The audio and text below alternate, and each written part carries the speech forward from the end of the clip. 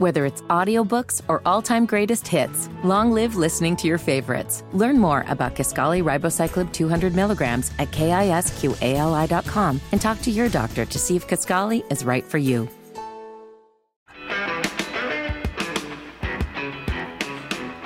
And the music kicks in, and we're off and rolling. Nick Mulvaney, former White House Chief of Staff, South Carolina Congressman, White House Budget Director, Special Envoy to Northern Ireland. And all-around good guy. All-around good guy. Boy, we have every time you come in, I say, oh, we've got to get right to it. We've got so much to talk about. You're always in such a hurry.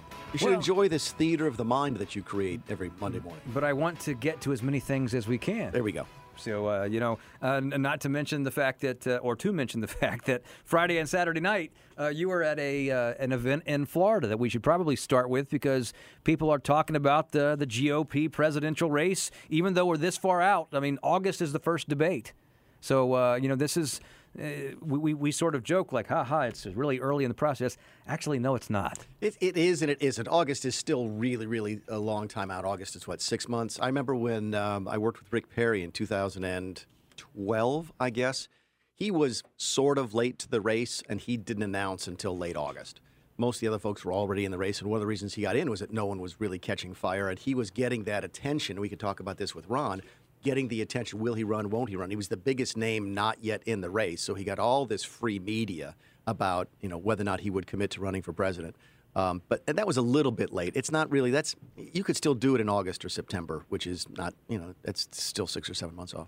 Well, they've just said that they are going to have the Republican debate in Wisconsin in August. Would everybody have to say, I am running by August? Of course, if they want to participate, but is it a bad move not to be part of something like that? No, at that point, my guess is everybody who's in will be in by August. But if there's a big name that's not in August, that doesn't mean they're out of it, if that makes any sense. You're probably going to see everybody at the dais. But there's also some value to, say you're a Ron DeSantis, we'll just pick him out. I'm not saying I have any inside information on what he's going to do or not going to do, but if you're Ron DeSantis, you might get as much attention by not showing up as you do by showing up, especially, if you're on a stage with 24 other people, or they have the kiddie table like they had back in 2016 before they had the adult table. You never know how these things are gonna shape up. So, yeah, you're right. It's free media. You want to do that. You want to be on the stage. You want people to see you. But if you're getting all of the free media, you can take someplace else. If you're on Fox News every single night, for example, in August, could be hurricane season in Florida, and maybe you stay home in Florida and you get your FaceTime on TV that way. So you never know. I think, generally speaking, you would expect people to be in by August, but if there's a big name not in by August, that doesn't mean that person is out. So you were at an event in Florida. Tell us about this event. I went down to see Ron and Casey, and his wife is absolutely fabulous. And they did the type of thing that governors do, sitting politicians do. They had sort of a donor get-together to talk about policies, to talk about what their plans are on a policy standpoint, not on politics. The word president never came out of his mouth the whole time. He talked about how they won the election, sort of a debrief of what had gone right in the first 4 years of the DeSantis administration, and a sort of an introduction to what they wanted to do in the next 4 years of the DeSantis administration. So it was very much a gubernatorial thing. But you could not help but sit there, and I know everybody else was sitting there, thinking the same thing in the back of their heads is, this guy looks really presidential, and she was fabulous. Casey was great. She did an hour on the programs that she's been doing in outreach to underprivileged parts of the community, stuff she's doing in the Hispanic community, her Million Mamas effort that she put forward. It was fabulous. I mean, they made a very compelling couple as the first, the governor and the first lady of Florida. And you cannot help but watch that and go, oh, you know what? He'd be a good president and she'd be a great first lady. So it's sort of it's a campaign thing without being a campaign thing. It's not at all unusual. Well, and they seem to like each other, which is incredibly helpful. It does, and that comes across. So, in fact, I had to laugh because I was talking to Casey. Of course, everybody rushes to Ron afterwards because they want to get FaceTime with the governor. And I'm sitting there talking to Casey, and she was just excited because it was date night. They have 3 kids under the age of 6.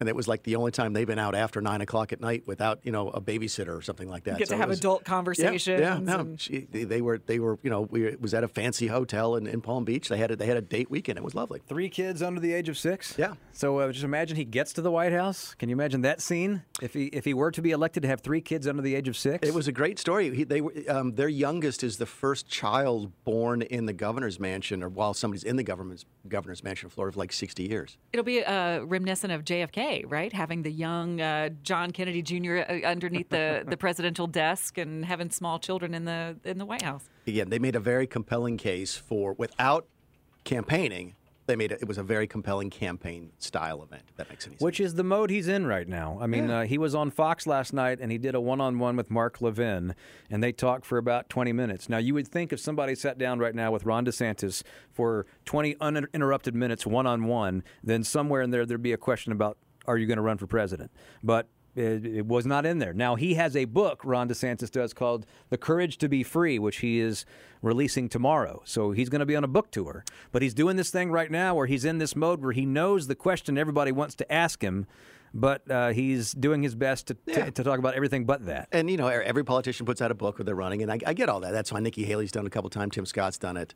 I think, a lot of folks Kristi do it. Noem did it. Did she? So, but I Mike Pence? I asked Ron, I said, listen, I got to ask you a question. He says, what's that? I said, how much did you actually write? And without missing a beat, he said, I wrote it all. He said, they edited it. But he goes, I would sit down at night, and I wrote from about 11 o'clock at night to 1 o'clock in the morning after, Casey went to bed, and I knocked it out in about 6 months. So I'm actually, I know Ron, and I don't read political books. I'm curious about the book because I want to see how he writes. And so I'm looking forward to actually reading that one, which I never say about politicians' books. And that same question came up when he was talking to Levin about writing the book. Did it really? And he made a point to say, I actually write these because people may not realize that most of the time, the people don't. There's right, a ghostwriter. Ghostwriters. Yeah. But, we'll talk in the next segment about whether or not he, if he does run, when does he have to do it, or is he better off waiting? But this is sort of an example of why you're just better off waiting sometimes. If you're going to be on Fox News anyway, and 80% of Republican primary voters are watching Fox News, what benefit do you have by going and announcing right now? If you get that type of exposure, Nikki Haley wants it because Nikki Haley doesn't have a way to get on Fox News because she's not a sitting governor, right? She can get on there every now and then, maybe on a topic of Ukraine or something overseas that ties to her time at the UN or something like that. But Ron DeSantis and a small handful of others have got this ready-made avenue to speak to the Republican primary voters almost every night without announcing anything. So why change that? Well, to your point earlier, and Beth's as well, this is where you get to what tier of a candidate are you? Right. Because if you're like and I don't know exactly where Tim Scott would fall, but if you're somebody who can't get on Fox News anytime they want to and is not a household name, it behooves you to get in the conveyor belt now because you want to get on that first table, not the kids' table. Because if you're a lesser known candidate and you're not at the main table, then you're behind the 8 ball already with that August debate, right? And we'll talk about Asa Hutchinson and candidates like that in the next segment. News Talk 1110 WBT. Bo and Beth here on a Monday. Mick Mulvaney in the house as well. We're talking about Ron DeSantis. You were at an event with Ron DeSantis or for Ron DeSantis on Friday and Saturday. In FLA. Yeah, it was in Palm Beach. Good event, very well attended. Was impressed with the group of folks that were there. A couple of elected officials, more than a couple of very high-profile Trump donors. And of course, Ron is the governor of Florida. So just because you're at a Ron DeSantis event doesn't mean you're not for Trump. You could be for Trump for president and for Ron DeSantis for governor. But it was noteworthy. I thought they had some big-name Republican donors to Trump show up at the DeSantis thing. And they weren't shy. They would ask questions. They talked to people. It's not like they were sort of hiding in the back. So it's been reported now that these folks were there. And that's, again, it's a weird situation because he's a sitting governor of the state where he was in. And it's a completely appropriate event to do when you're the governor, regardless of whether or not you're running for president. Well, in last segment, we were talking about him not announcing yet that he's running for president. Isn't there something for the voters, the people in Florida and some of these political donors who supported him as he ran for governor of Florida, to not just get elected in November and then suddenly start running for president? And because doesn't that make you seem like you're avoiding the job that you just were hired by the people to do? I think if it's your first term, the answer to that is probably yes. If you're Glenn Youngkin. Yeah, who I think I'm meeting with this afternoon, as a matter of fact. So that'll be an interesting conversation. But on Ron, he's done a really good job. It's out in the ether, right? Is he going to run for president? So you're not going to. It's not going to help you. It's not going to hurt you be governor. It's just there, right?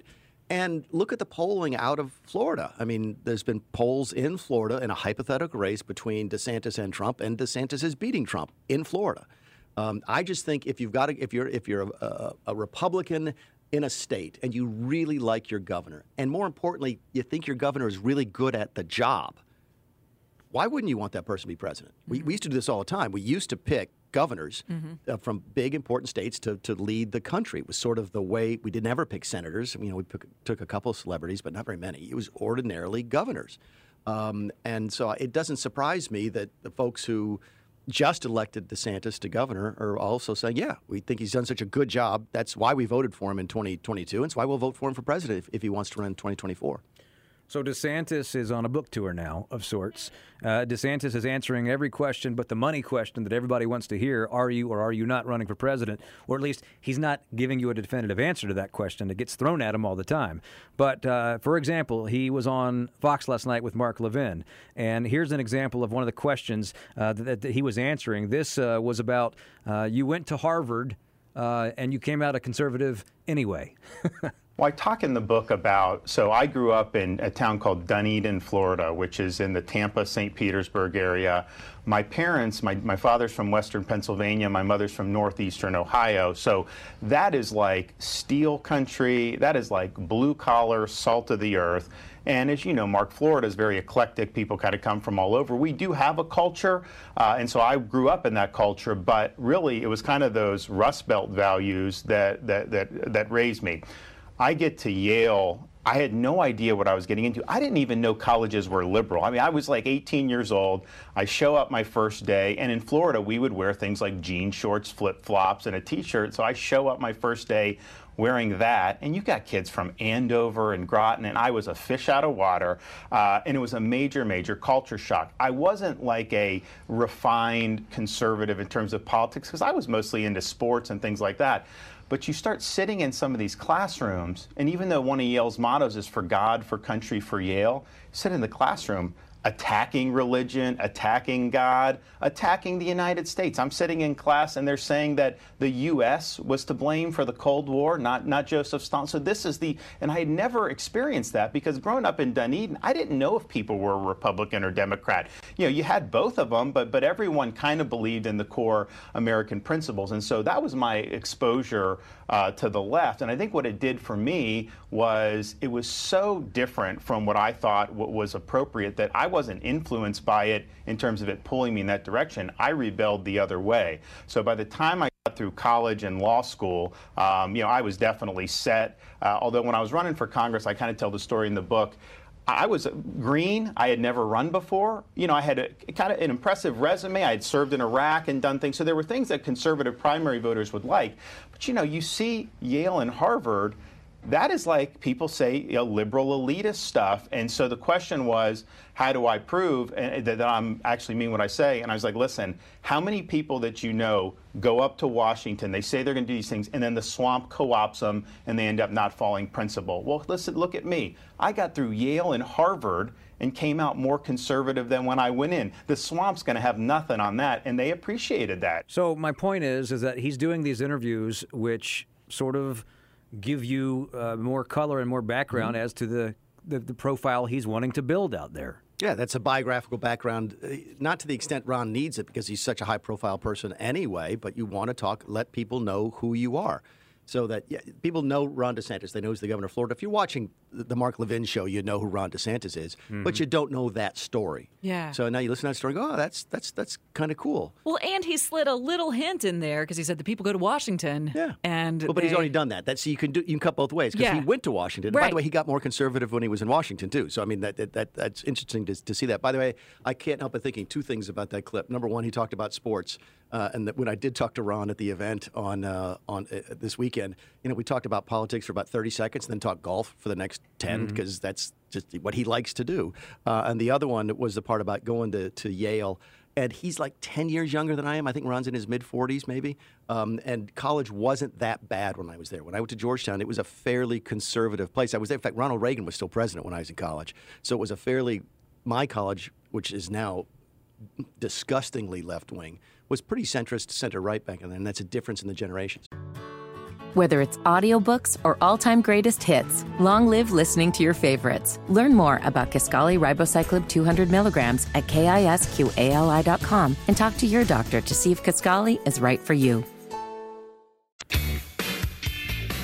All right, here's the deal. Today we have Mulvaney music trivia, and it does not come from me and does not come from Mick.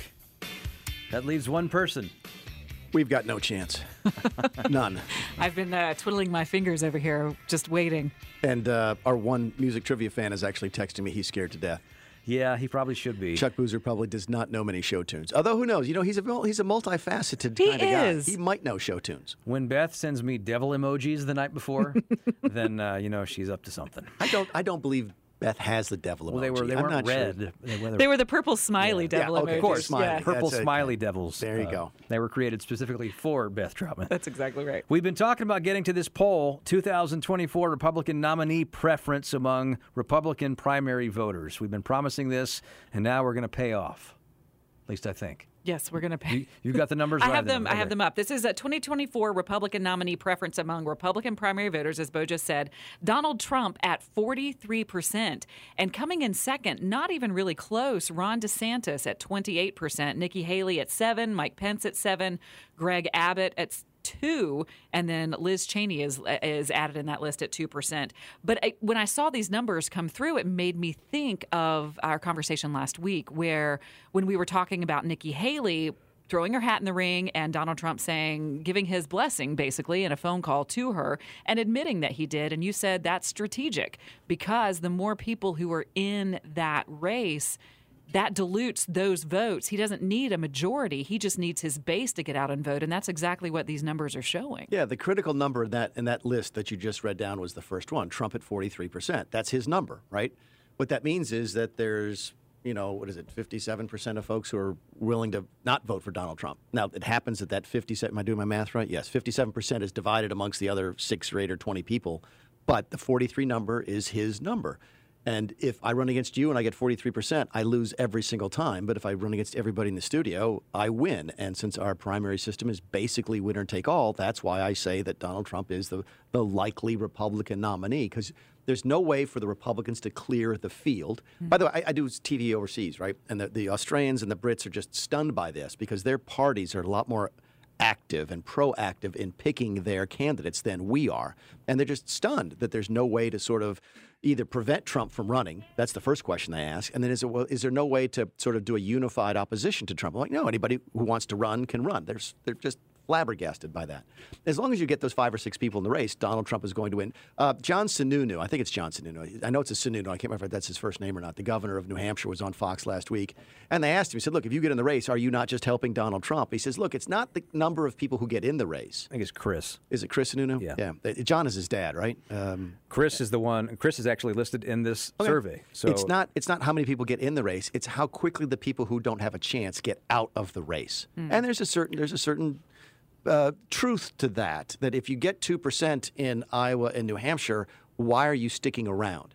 And that was the point he was trying to make. And, of course, they asked him, so if you do 2%, are you dropping out? And he said, well, I'm not running yet. Well, we were talking to Winterbill about this same poll, and he said if Ron DeSantis declares, then that 28% shoots up a bit.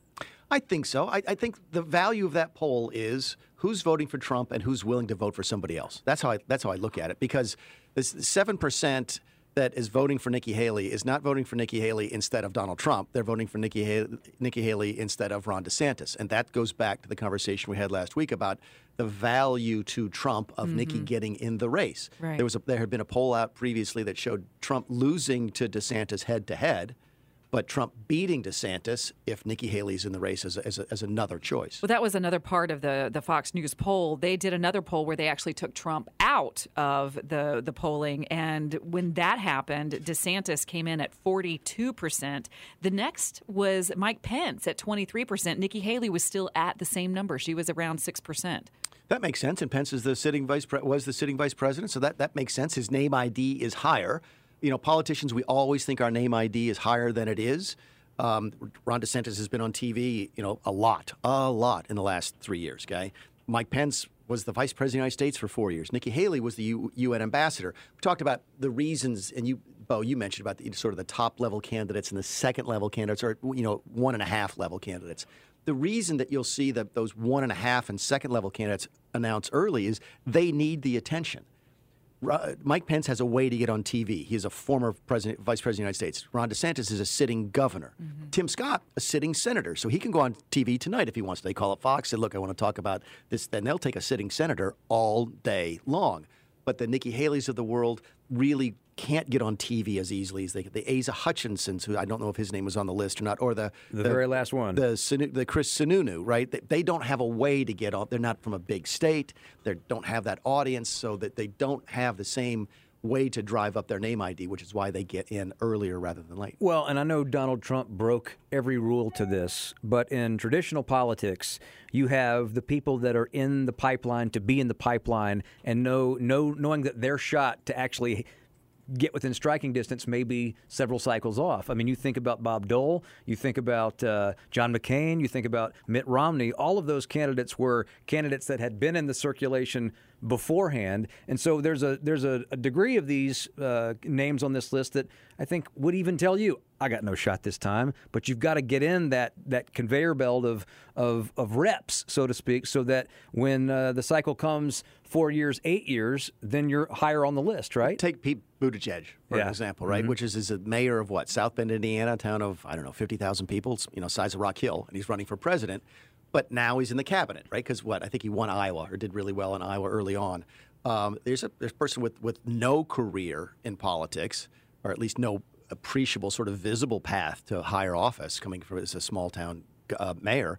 You run for president, you roll the dice, you hit your number a couple times, and all of a sudden now you're Secretary of Transportation, and he's talking about running for Senate in Michigan.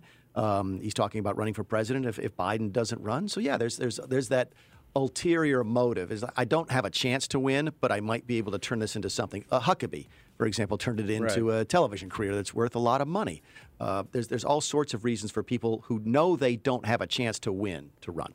Yeah, and there are any number of people we could mention that break Trump's one name, but Obama broke the mold too. Yeah, but Trump, I still think Trump didn't think he was going to win. Trump was there to promote Trump television. He wanted to go into competition with Fox because he knew there was this huge market out there for another conservative outlet. I think he was doing it at the very beginning as a branding thing and sort of won by accident. We could talk about this when we come back, too. Does he want to be president this second time around, or is this more about I just want to go out a winner? That is a great question. Do we want to go down the road of music trivia when Beth Troutman chooses a song? No. We need to figure out a way to run out the clock in the last segment, Paul. All right, we've run it out on this segment, that's for sure. WBT.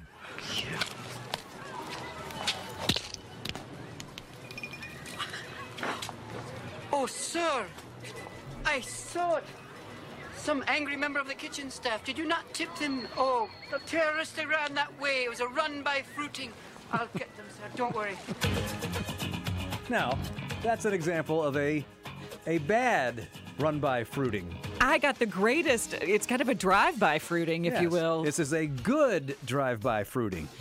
We always have Mick Mulvaney on Mondays, but every now and again, we get a special guest with Mick Mulvaney. We get his wife, Pam, in with us. And today she came in. Mick always brings in a cup of coffee from QT. And apparently a few weeks ago, actually it was probably a few months ago. It's more than a gas station. It is more than a gas station. I hear. Well, now I know for sure because I made a reference to shopping for kiwi at QT. I don't even know what we were talking about. On BT. On BT, weeks and weeks and weeks and weeks ago. And Pam found kiwi at the QT and brought me, it's actually not only kiwi, it's kiwi, strawberries, and mango. Fresh from the QT. It was a drive-by fruiting. It was a drive-by fruiting.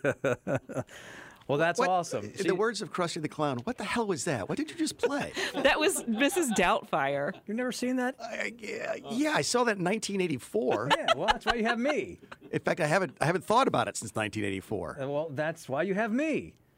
This is what you do late at night, isn't it? I think about things like this, but I'm A drive-by fruiting. Okay. And he's talking to James Bond, Sterling and Sterling guy. What's the actor's name? Yeah, Pierce Brosnan. Pierce Brosnan. Thank you. I have a COVID hole in my brain where information goes to die. No, you're just getting to that point where it happens when we get older. Where names just don't exist you can't anymore. do names anymore. I'm glad you guys both have sir. BT in your name, because I that's the saw only way I remember either of your names. Some angry member of the kitchen staff. Did you not tip them? Oh, the terrorists, they ran that way. It was a run by fruiting. I'll get them, sir. Don't worry. Run by fruiting. Oh, and Pierce Brosnan was so lovely in that movie. Trying to cancel that movie. We're trying to run out the clock so we don't have to do this music. I know thing with you her, guys right? are. Today's Beth Troutman Music I'm Trivia not Day. canceling that movie. People are trying to cancel that movie. But I Are they really? Why? Because it's a man guy dressed up as like a woman. Yeah. Oh, jeez. Okay. Are we ready? Are we going to do this? I think we're ready, guys. You asked me last week if I would bring in music trivia, and I did. We weren't really serious about that. I Beth. know, but I do it anyway. All right. I give people what they want.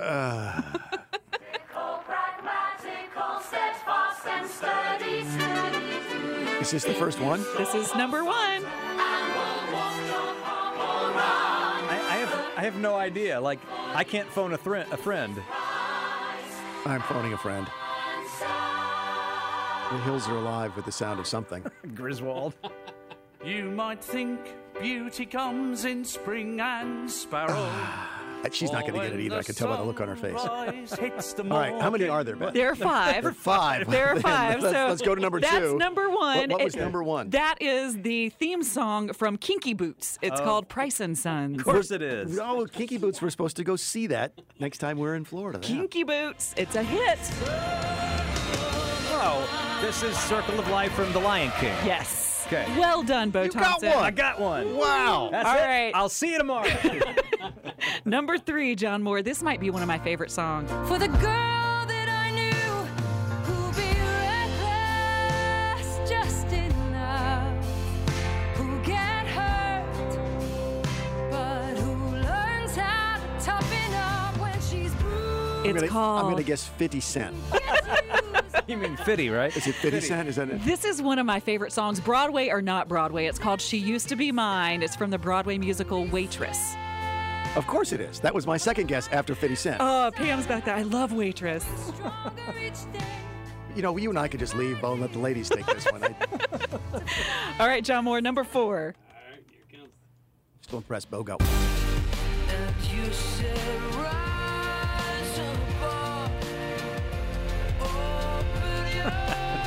Don't anybody look at me. It's not Oasis. It's not.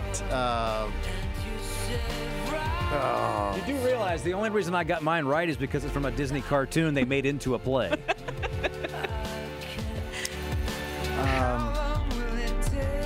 I got nothing. This is called Rise Above. It is from Spider-Man. Turn Off the Dark. That's why I've heard this one. This was a Marvel. Yes, I've heard this one before. And one more to go. Just say, here lies love, here lies love. John Moore likes it, but I'm not sure he's completely sober. I don't know the song. This is Here Lies Love from the Broadway musical about to open, Here Lies Love. It's been off Broadway, but about to open. So I think I'm. So is there a theme to this? Or There is is a theme. Yes, Oh, Bo and Mick man. don't know any of them. You knew one of them. That's where I thought we were going. Because doing movies. Because I I got think like- Kinky Boots was being made into a movie, I and got the like other half one was percent. what? Oh, He's phoning a friend. Yeah. Here we go. He's Pam's phoning giving a friend. hint. I feel like Regis over here. They started as movies and went to Broadway. No, but that's actually a great guess. I was trying to stick with the music trivia style theme. All of these Broadway musicals were written by pop stars. Kinky Boots, written by Cyndi Lauper. Circle of Wow. Life was Written by Elton Elton John. Waitress, Sarah Bareilles. The music was composed by her. Is she a real person? Or are you just making that No, up? Sarah Bareilles. Yes, she's huge. She's got those lights named after her in the, you see in the Spider-Man. wintertime, the Aurora Borealis. Spider-Man Turn Off the Dark, written by Bono and The Edge. And then Here Lies Love, David Byrne and Fatboy Slim. So usually at the end of segments like this, I play this. But today I'm going to play this. Oh, come on. That was good. No, good for you, but bad for us. Oh, okay. By the way, okay, I know okay. who Fatboy Slim is. Do you? I do. Do you know who that is? Do I know who it is? Yeah. Okay, I'm just saying. You're a little bit younger than I am. I And didn't he know if you wrote knew a that was. Broadway musical, guys. Good for him. Yeah, you want to leave a little Fatboy Slim? All right. Bet Chuck Bruiser will know that one. Y'all have a good Monday. Back next week. Thanks to Mick Mulvaney. Vince Coakley is next. Whether it's audiobooks or all-time greatest hits, long live listening to your favorites. Learn more about Kisqali Ribociclib 200 milligrams at KISQALI.com and talk to your doctor to see if Kisqali is right for you.